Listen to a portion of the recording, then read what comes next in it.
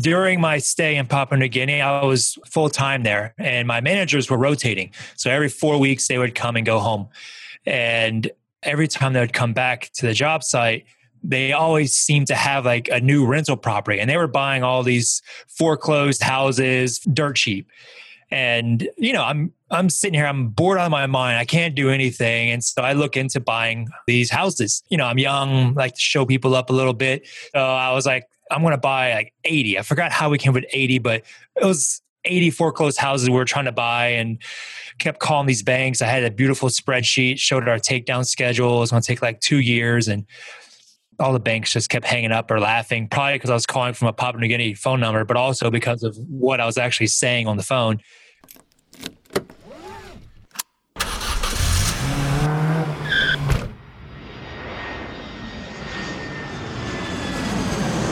Welcome to Investing in the US, a podcast for real estate investors, business owners, and aspiring entrepreneurs looking to break into the US market. Join Reed as he interviews go-getters, risk-takers, and the best in the business about their journey towards financial freedom and the sheer joy of creating something from nothing. G'day, ladies and gentlemen, and welcome to another cracking edition of Investing in the US podcast from Los Angeles. I'm your host, Reed Goossens. Good as always to have you with us on the show. Now, I'm glad that you've all tuned in to learn from my incredible guests, and each and every one of them are the cream of the crop here in the United States when it comes to real estate investing, business investing, and entrepreneurship. Each show, I try and tease out their incredible stories of how they have successfully created their businesses here in the US, how they've created financial freedom, massive amounts of cash flow, and ultimately created extraordinary lives for themselves and their families. Life by design, as I like to say. Hopefully, these guests will inspire all of my cracking listeners, which are you guys, to get off the couch and go and take massive amounts of action. If these guys can do it, so can you. Now, as you know, I'm all about sharing the knowledge with my loyal listeners, which is you guys, and there's absolutely no BS on this show, just straight into the nuts and bolts. Now, if you do like this show, the easiest way to give back is to give us a review on iTunes, and you can follow me on Facebook and Twitter by searching @Reed Goossens. You can find the show wherever you podcast on iTunes, SoundCloud, Stitcher, and Google Play, but you can also find these episodes up on my YouTube channel. So head over to reedgoossens.com, click on the video link, and it will take you to the video recordings of these podcasts where you can see my ugly mug, but the beautiful faces of my guests each and every week. All right, enough out of me. Let's get cracking and into today's show.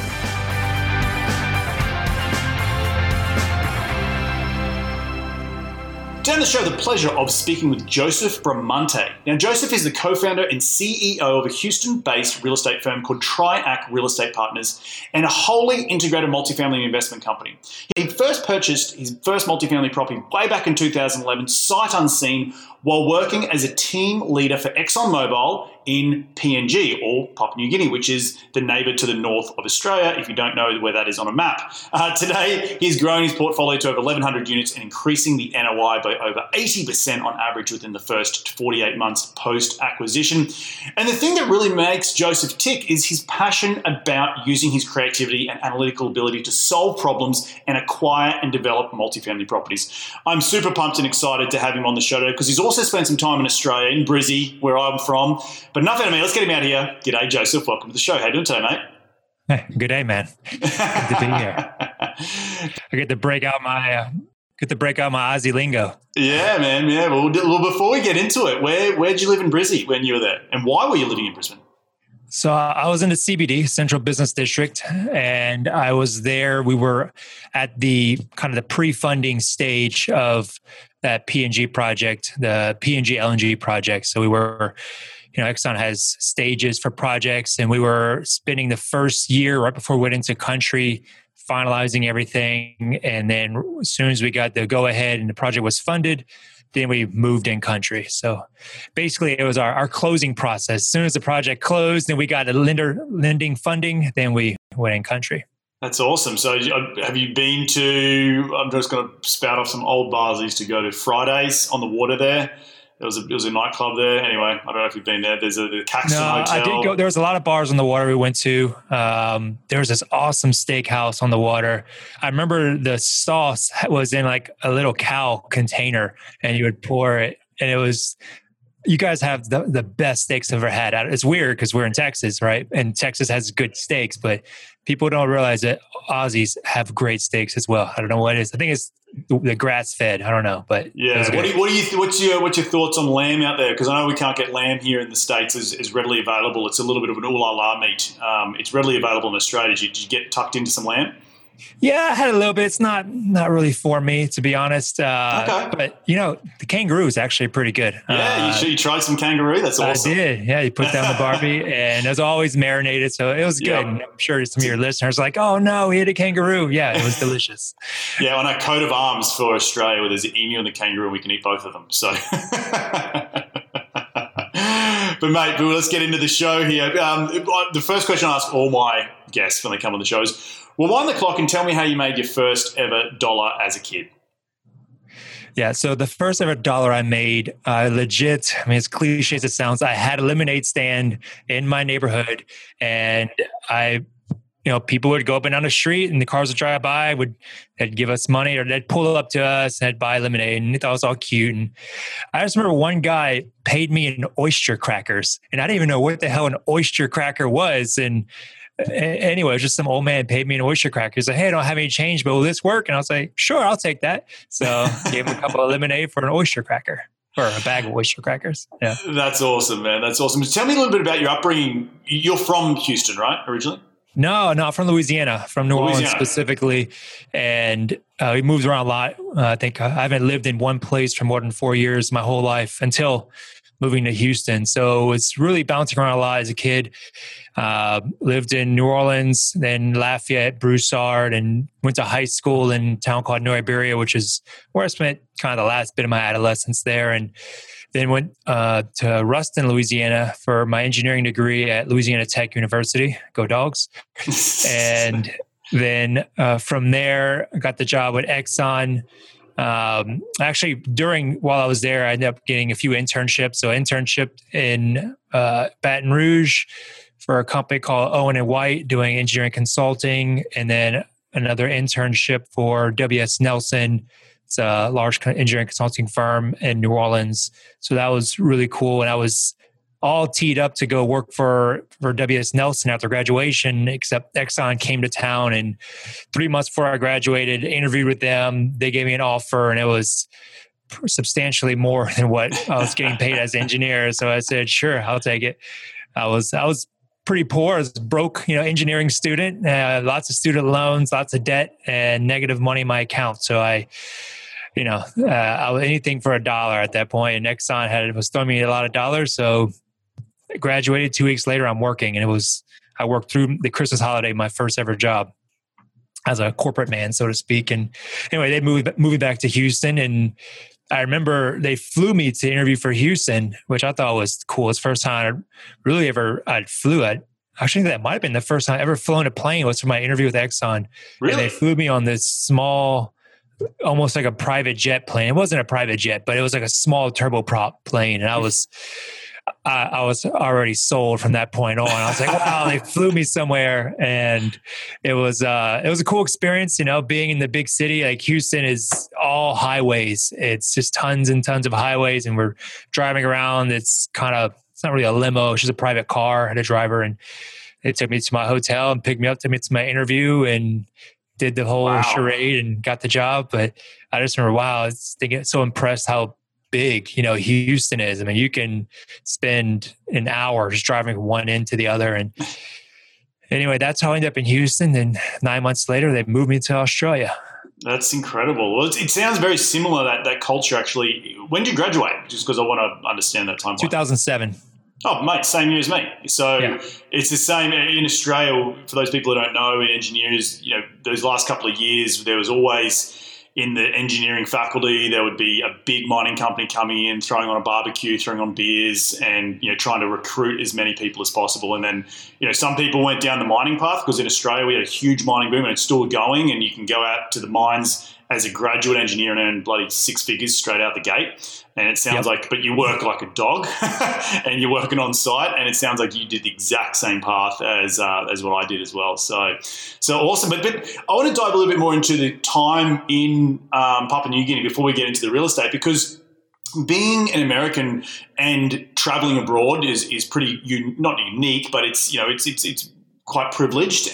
But then also going to a really third world country like PNG, how was that an eye-opening experience for you, and sort of maybe a grounding experience in giving you a sense of a different culture? Did that have a massive impact on you and your way you think? Yeah, no, absolutely. I mean, even just going to Australia, I mean, you guys are a first world country, but still just a different culture. And it's one thing to visit someplace and take pictures and do the tourist thing, but I had an apartment in Australia. My apartment was next door to my office. I was living in a high rise, and my office was in a high rise, and it was the first time I ever had that experience. And in Houston, it's not really impossible. Really, the only place you can do that is cities like New York, et cetera. And it was just a completely different way of living. I would get groceries on almost a daily basis, and I didn't have a car. I was 100% public transit. It was just a different way of living, and the viewpoint and the people and just everything was different. And then, but it was a good different. It was a relatable different, it was very similar, but different compared to American culture versus going into Papua New Guinea was just completely different. No similarities. I mean, very, very minimal similarities. And that's very much a former tribal, it still is in many places, a tribal country. It's tribes everywhere. And there's, when you look at the country, they speak like more than 800 different languages on a country the size of, for us, I think it's the size of Rhode Island or Hawaii. It's a very small place.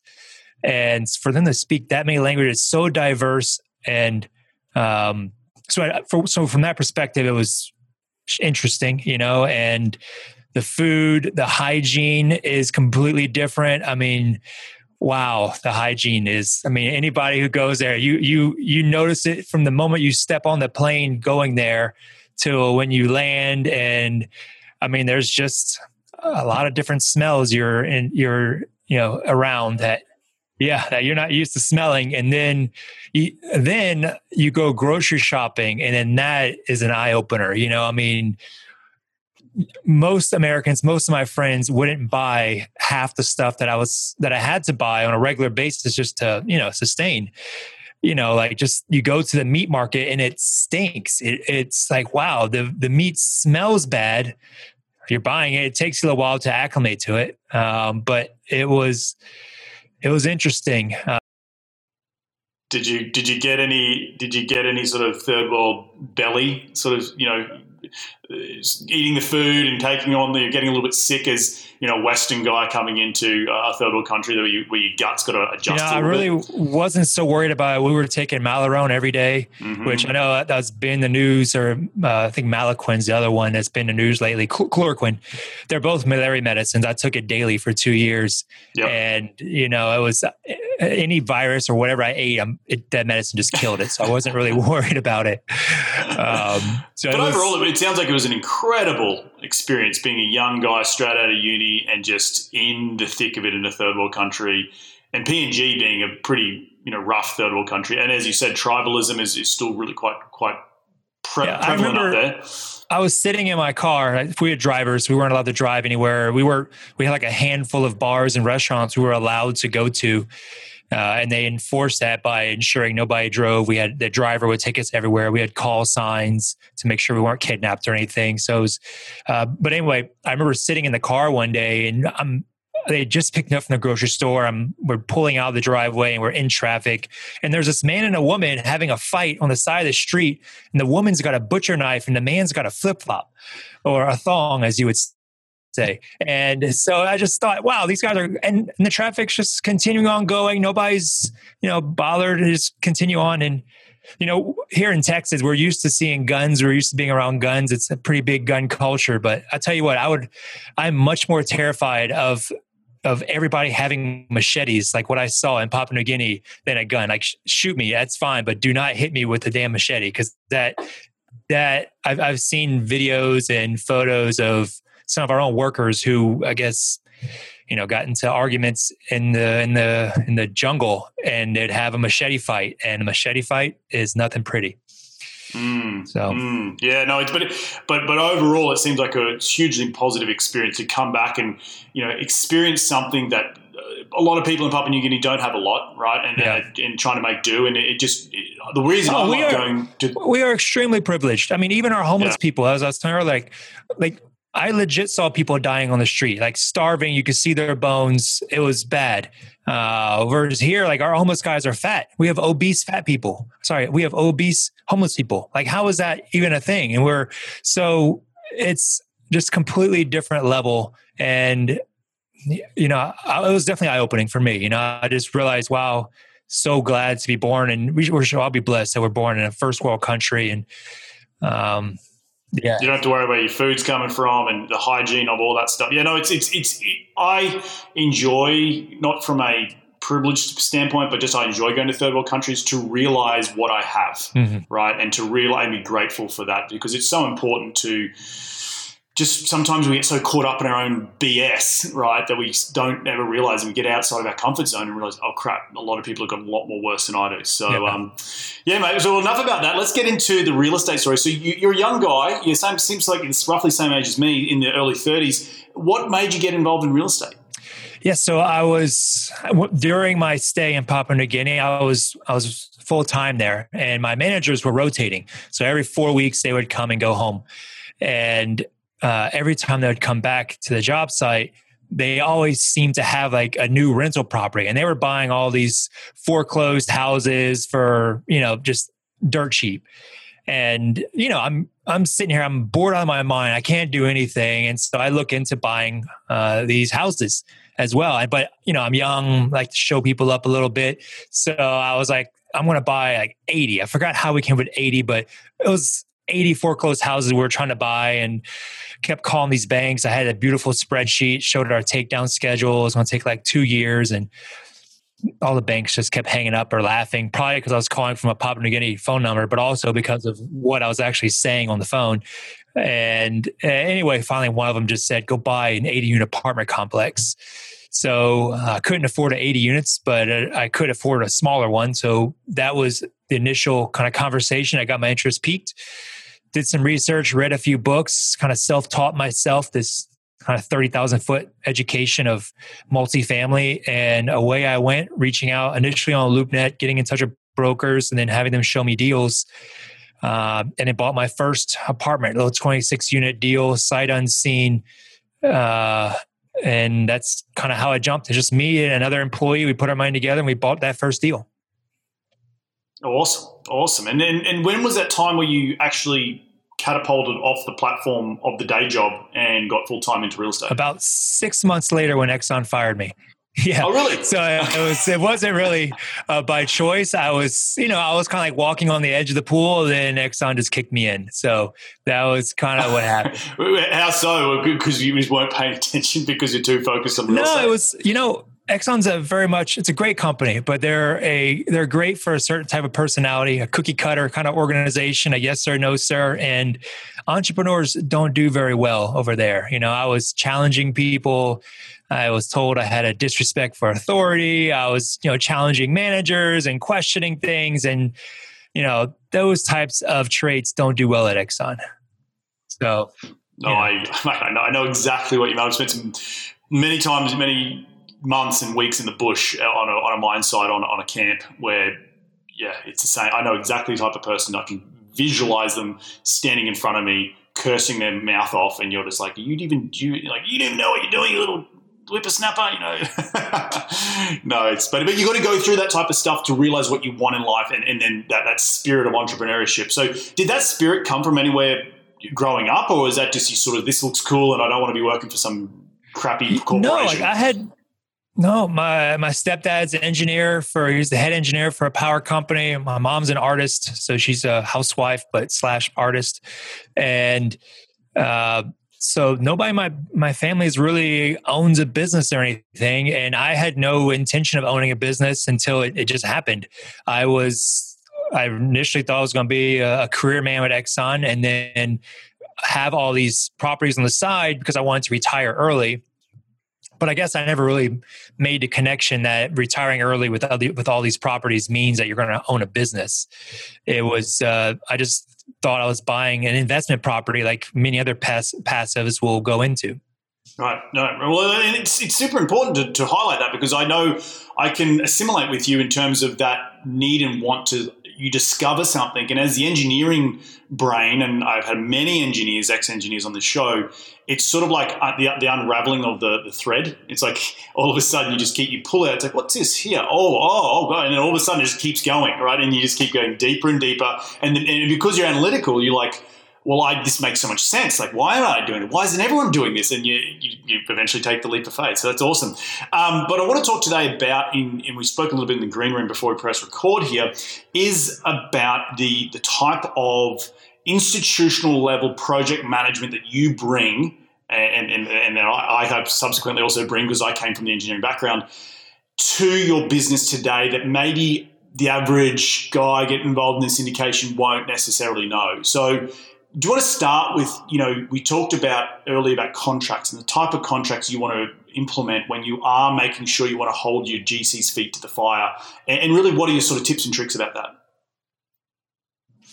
Yeah. So one, you've got to be aware of the size of your project, right? So if you're doing a small rehab and your biggest kind of contract or your biggest scope of work is maybe, below $1 million, you might be okay with a smaller, you got to scale the contract accordingly to the scope of work.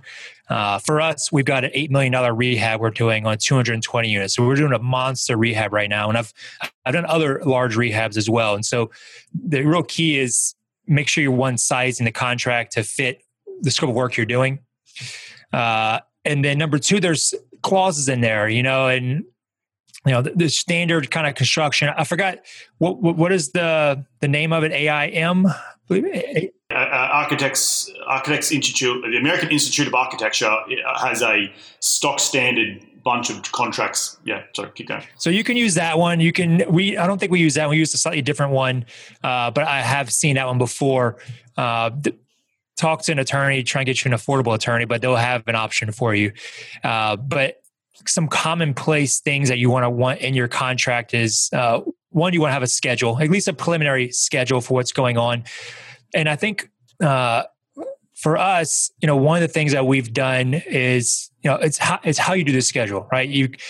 Some people just want to do a schedule and they do a very loose schedule and they think, that you're going to start all these units. But one of the tips that I've discovered is, when you're doing your schedule, you really want to, if it's a big rehab, big interior rehab, you want to group your units. So you say, we're going to do groups of 10.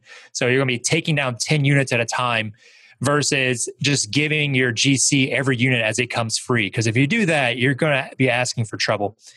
Because now he could potentially just have all these units tied up, and it's hard to track an individual unit, but it's easy to track a group of 10 units at a time. So group your units when you're doing a schedule. And then others, be flexible. Don't try and get it right on the first one. So the reason I say is you can do what's called a rebaseline, and we're doing one right now, actually. So we had this big rehab we're doing. We did a preliminary schedule. We put it in a contract, but then the first, say, 3 to 6 months of any rehab you're going to do, you're learning a lot about that property. This is the first time you've really kind of stepped foot on it and really gotten behind the walls. And so there's a lot of discovery of what's going on. And so it's okay to rebaseline and get things back in order. So just don't kind of think you have to get it right the first time on the schedule.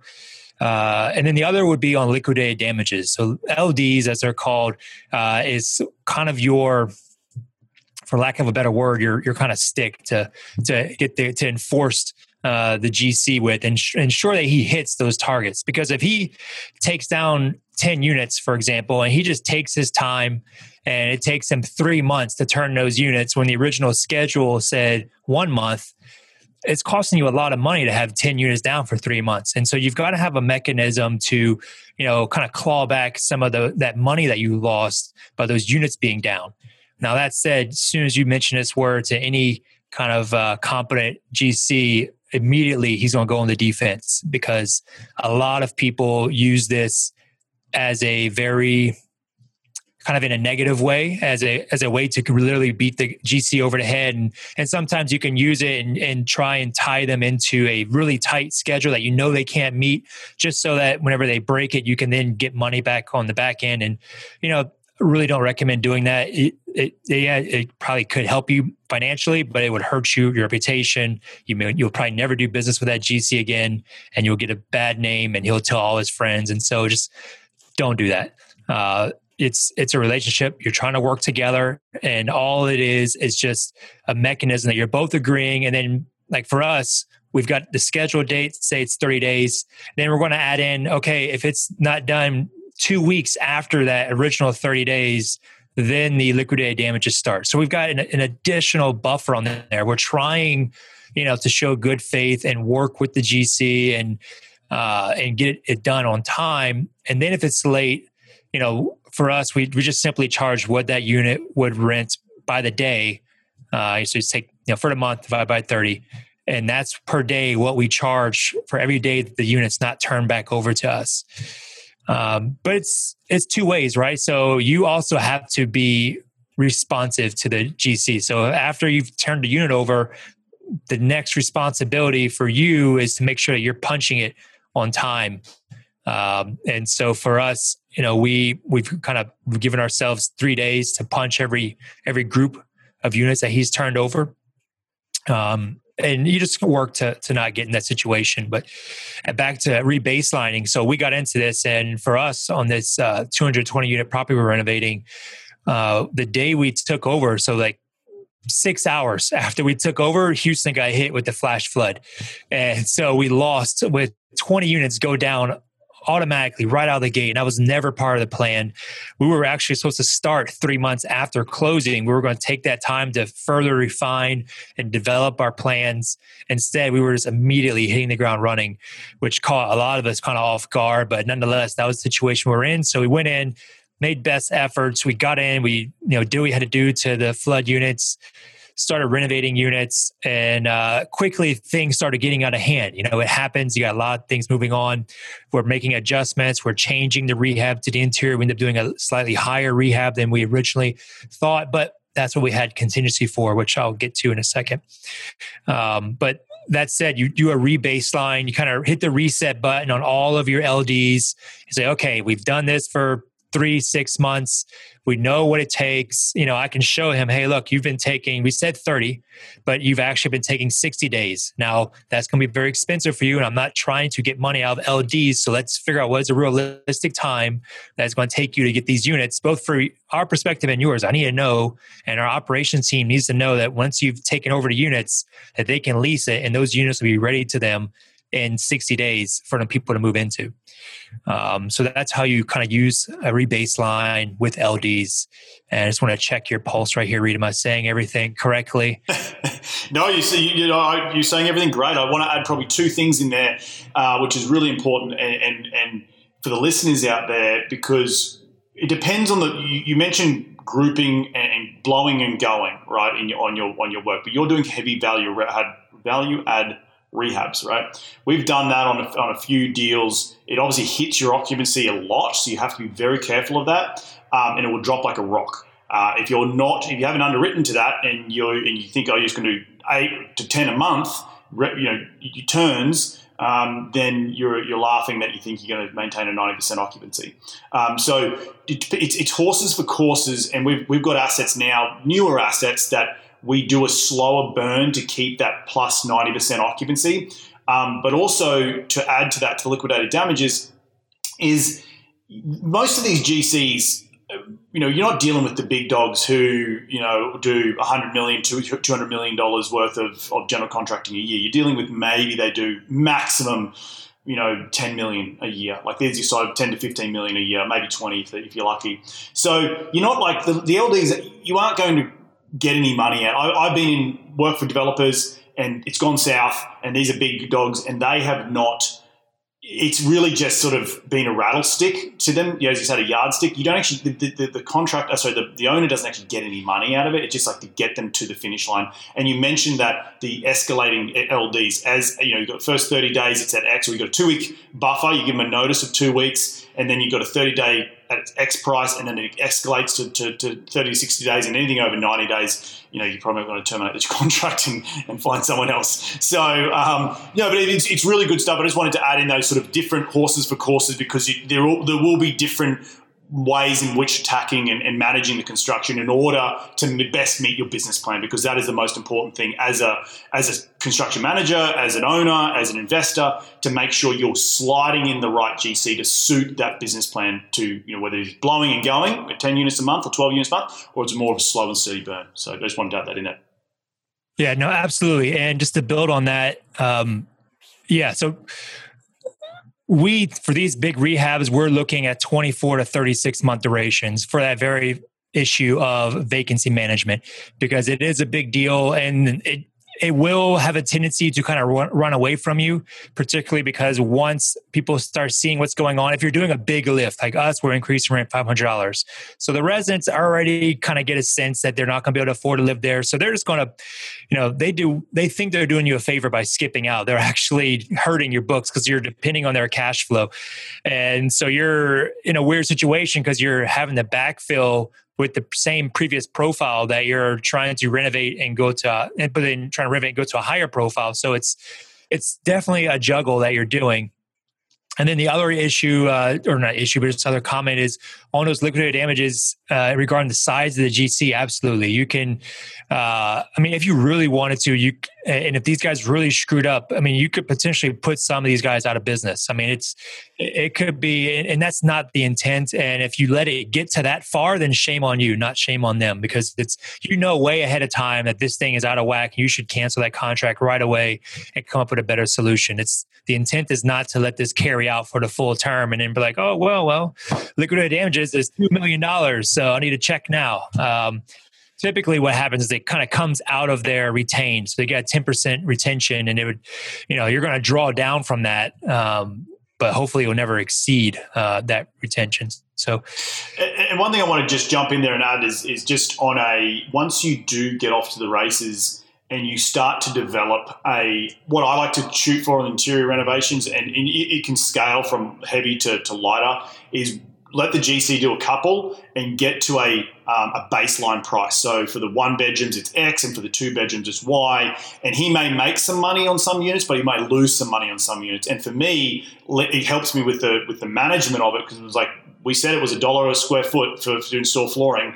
I don't want to see $1.50. You know what I mean? So like really squeezing them in. But if you're giving them the volume, they can really get their crews going in there and blowing and going and making sure you get that really stock standard price. So next time around, when you're doing deal number 2 and 3 and 4, it's just rinse and repeat. Like, exactly what I want, and we're going to put in this price. You've obviously got to do a couple to get you going. But overall, we want to get to a standardized price, which I think is super important as well from a management point of view. Yeah, that's a hard thing to do the GC should know what his prices are already. He should be able to, he should know based on a square foot, he's paying so much per square foot. Kind of similar to that is, the concept of test units. So like for us, we did 2 test units with kind of very similar designs. Really, we were just kind of design specking, make sure that we liked it. Because for big rehabs, you got a designer, they'll go in and they'll do a full rendering for you, scope it all out. We move the walls around, whatever. But until you actually see it completed, you're not really sure if you're going to love it or not. 2 test units are completely different of each other. They got completely different finishes and whatnot, and they're just going to stay that way. And then from those 2, we made a final version, and that's what we set the contract on and moved forward. And that process, so we spent 60 days on 2 test units, finalizing it, making sure we liked it, et cetera. But then from that point on, we did a change order. He set the contract based on that going forward. And that's how we were to lock in prices and lock in the timeline, et cetera. So test units, I'd say, are very important when it comes to doing big rehabs, because it's just, it's got to be the same product, right? Like you may have 2 different tones of cabinets, but look, let's be honest, we're even in Class A units, and I've built Class A. At the end of the day, even with Class A units, you're still maybe only going to have a 2-tone different. It comes down to the paint choice. You might have a dark cabinet and a light cabinet. And really, if you've got 200 or 300 units, they're going to be the same. Like, these things are being built so they stack. So all the one bedrooms stack, and all the plumbing is stacked on the one wall. So the bathrooms are above each other, the kitchens are above each other, and you're not really. It's not that complicated to go and standardize a price in order to get you to a quicker finish line. Because I think once, for me at least, the way I like to manage, I want to make sure my GC profits. I don't want to look over his shoulder every 30 seconds. And if you can get to a price that I'm happy with, $4,500 a unit on a really light rehab, or $12,000 a unit on a big rehab, and it meets my budget, and I'm actually sort of, I'm holding some back. I'm telling you what my budget is, but really I've got some fat in there. It, to me, is like if he's making money, good on him. So I think that's really important. The other thing from a contract point of view is guaranteed maximum price. Do you use a GMP? Do not. You do not? Okay. We're using lump sum. It's all lump sum contract, so we're not doing reimbursable. Got it. Cool. Are you at any stage wanting to bring GC in-house? I have GC in-house. So Triarch Construction launched in January. Got it. How's it going? Yeah. It's going well. I mean, COVID just kind of screwed things up for us. And nobody's renovating, nobody's buying. So it's not a good time to have a construction company right now. Everybody's just sitting on their money. Are you self-performing, or are you just, small team and just getting, still getting the third-party vendors in, like painters and flooring guys and demo guys? Not sure I understand the question. So self-performing, meaning you have a crew of people that, can do everything from A to Z. A true GC, if you go and do it. They're subbing it out. So we've got both. He has a group he has his kind of main guys that are in-house, and then he supplements those with subs. Yep. That's so exactly we'll add subs based on the size of the project and based on the volume of units we have at hand. But he's hiring and firing. We've been through a dozen different subs already just on this one project. So he's out there constantly monitoring progress and performance on subs, which is what GC, that's what they're for. That's his main job, is make sure these subs are doing their job on time with good quality. And that's the hard thing with subs, and I've definitely experienced it here in LA and definitely in Texas, is these subbies they're sort of very cash flow orientated in terms of they're very much paycheck to paycheck. And when you slow down a little bit, like I know I've got to keep my GC at a 5 unit per month minimum clip, because if I go less than that, then he starts to struggle because guys will walk to other jobs. You get guys who go get paid $2 more an hour, and they'll excuse my language, will piss off. So it's really important to manage that sub base in order to make sure the job is, they're being paid on time and have the right volume to complete the job. But at the end of the day, subs can make or break the job. I've been on jobs where the electrician sub just went bankrupt, and it's like, we've got to go freaking replace you halfway through a job. It's like, oh my gosh, that takes time and energy and completely stops the work and stops the flow of electrician in and the drywaller in and the plumb, all that sort of stuff. So it's a juggling piece, and I'm glad to hear that you brought it in house, which I'm sure you're learning a ton, right, as you grow.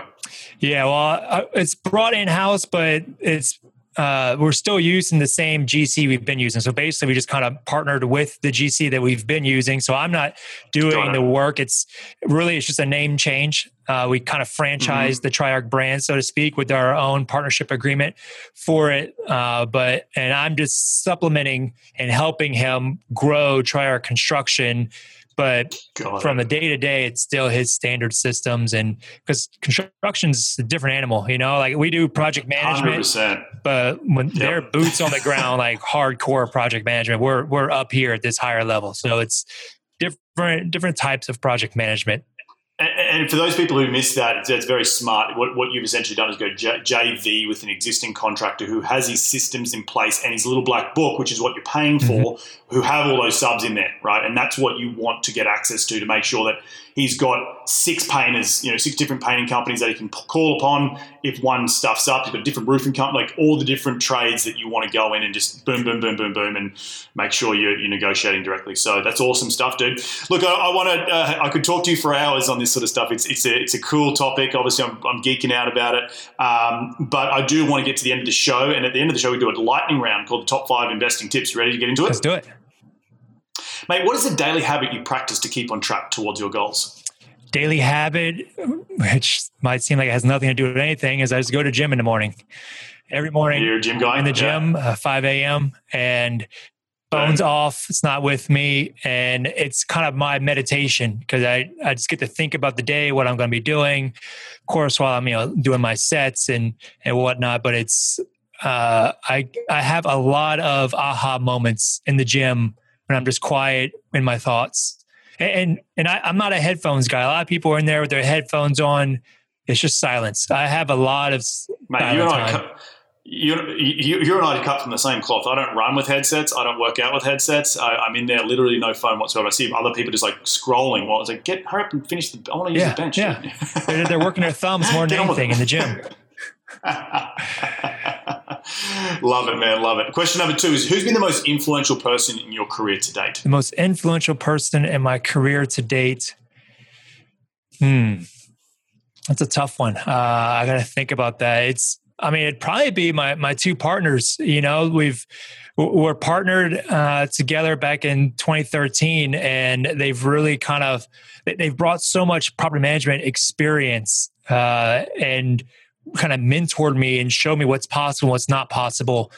Because as you know, I came from oil and gas, ExxonMobil, and so we're trying to geek out and do all these little things that we learned in the engineering world, that in the project manager world that don't necessarily apply to multifamily. And then also we all watch podcasts and we see all the advertisements for all the different 1,000 different marketing or whatever things you can do, and it's very easy to get distracted in this industry.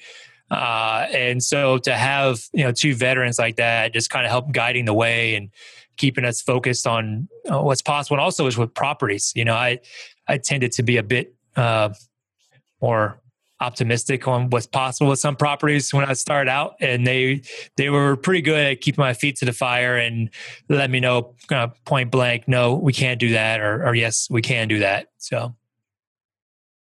Right. No, having those rose tinted glasses on, mate, as a young buck. No, I love it.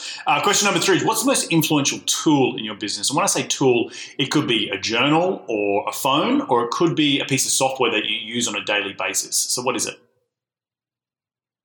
We use Smartsheets quite a lot. It's a pretty impressive software, and honestly, I used it to not purchase other softwares. I see another software I like, and I'm like, how can I do that in Smartsheets? And I go and I do it. And so that one little piece of software has allowed me to create a bunch of other pieces of software. And we completely automated our entire, a lot of our company, a lot of our weekly reporting is all done through there. I've got a dashboard. I can see on a weekly basis how all the properties are doing, and they all get ranked from number 1 to number 11, and shows us you don't want to be number 11, so it's always good to be number 1. And if you're at the bottom, we're going to be looking at you harder. So right.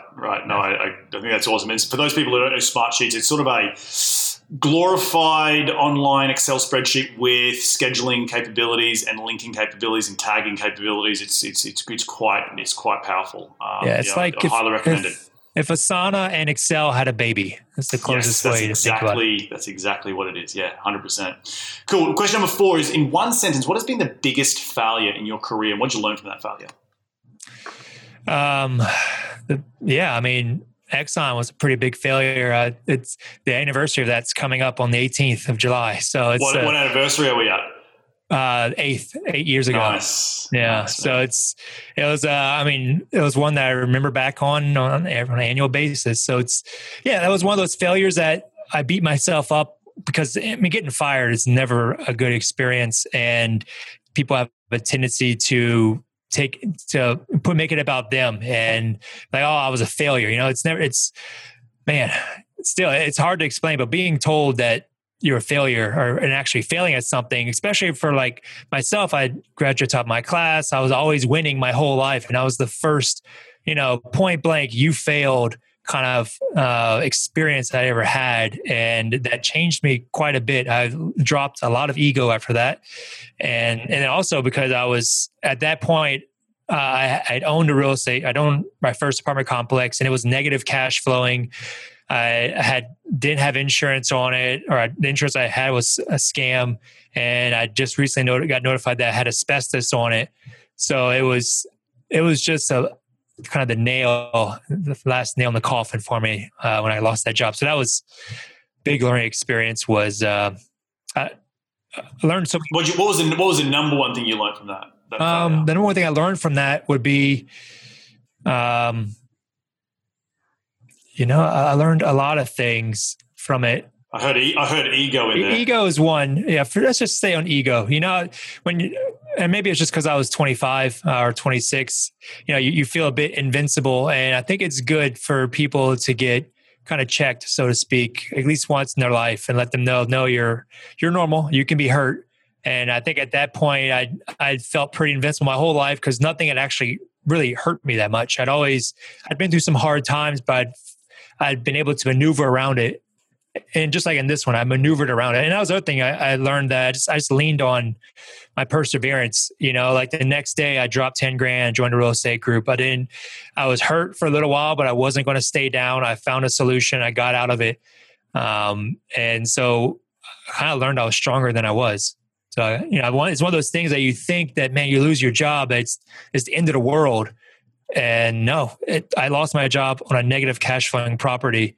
I'm still here. So awesome, dude. Well, last question is, where can people reach you to continue the conversation? They want to be in your sphere. Where do they go? So just reach out on LinkedIn. Pretty active on there. Otherwise, they can go to our website, triarchrep.com. There's a dozen different options to get in touch with us. They can get in touch directly with me, or they want to get in touch with, our construction team or our property management, whatever. There's many different avenues to get in touch. Otherwise, they can just send email to info@triarchrep.com, and we'll get you routed either to me if you're trying to get in touch, or somebody else at the company. So. Awesome, mate. Well, look, I want to thank you so much for jumping on the show today. I just want to reflect some of the things that I took away from today's show, just to summarize it for the audience. I think the biggest thing for me talking to you is your ability to adapt to the situation. Obviously, adapting to Australia, adapting to Papua New Guinea, adapting to the failure of being fired, constantly adapting and changing as you're growing, I think is really, really important. And maybe having that failure at the beginning when you're 25, you need to to be checked at the door to make sure you're keeping those boots on the ground. In terms of more technical stuff, I really love what you're doing in terms of making sure you're grouping the units together and getting the GC on board and making sure you're holding his feet to the fire in terms of liquidated damages. And for those people who miss that, the liquidated damages is backed into what the monthly rent was divided by 30 per day. So I think those things have been some of the big things that I've taken away from today's show.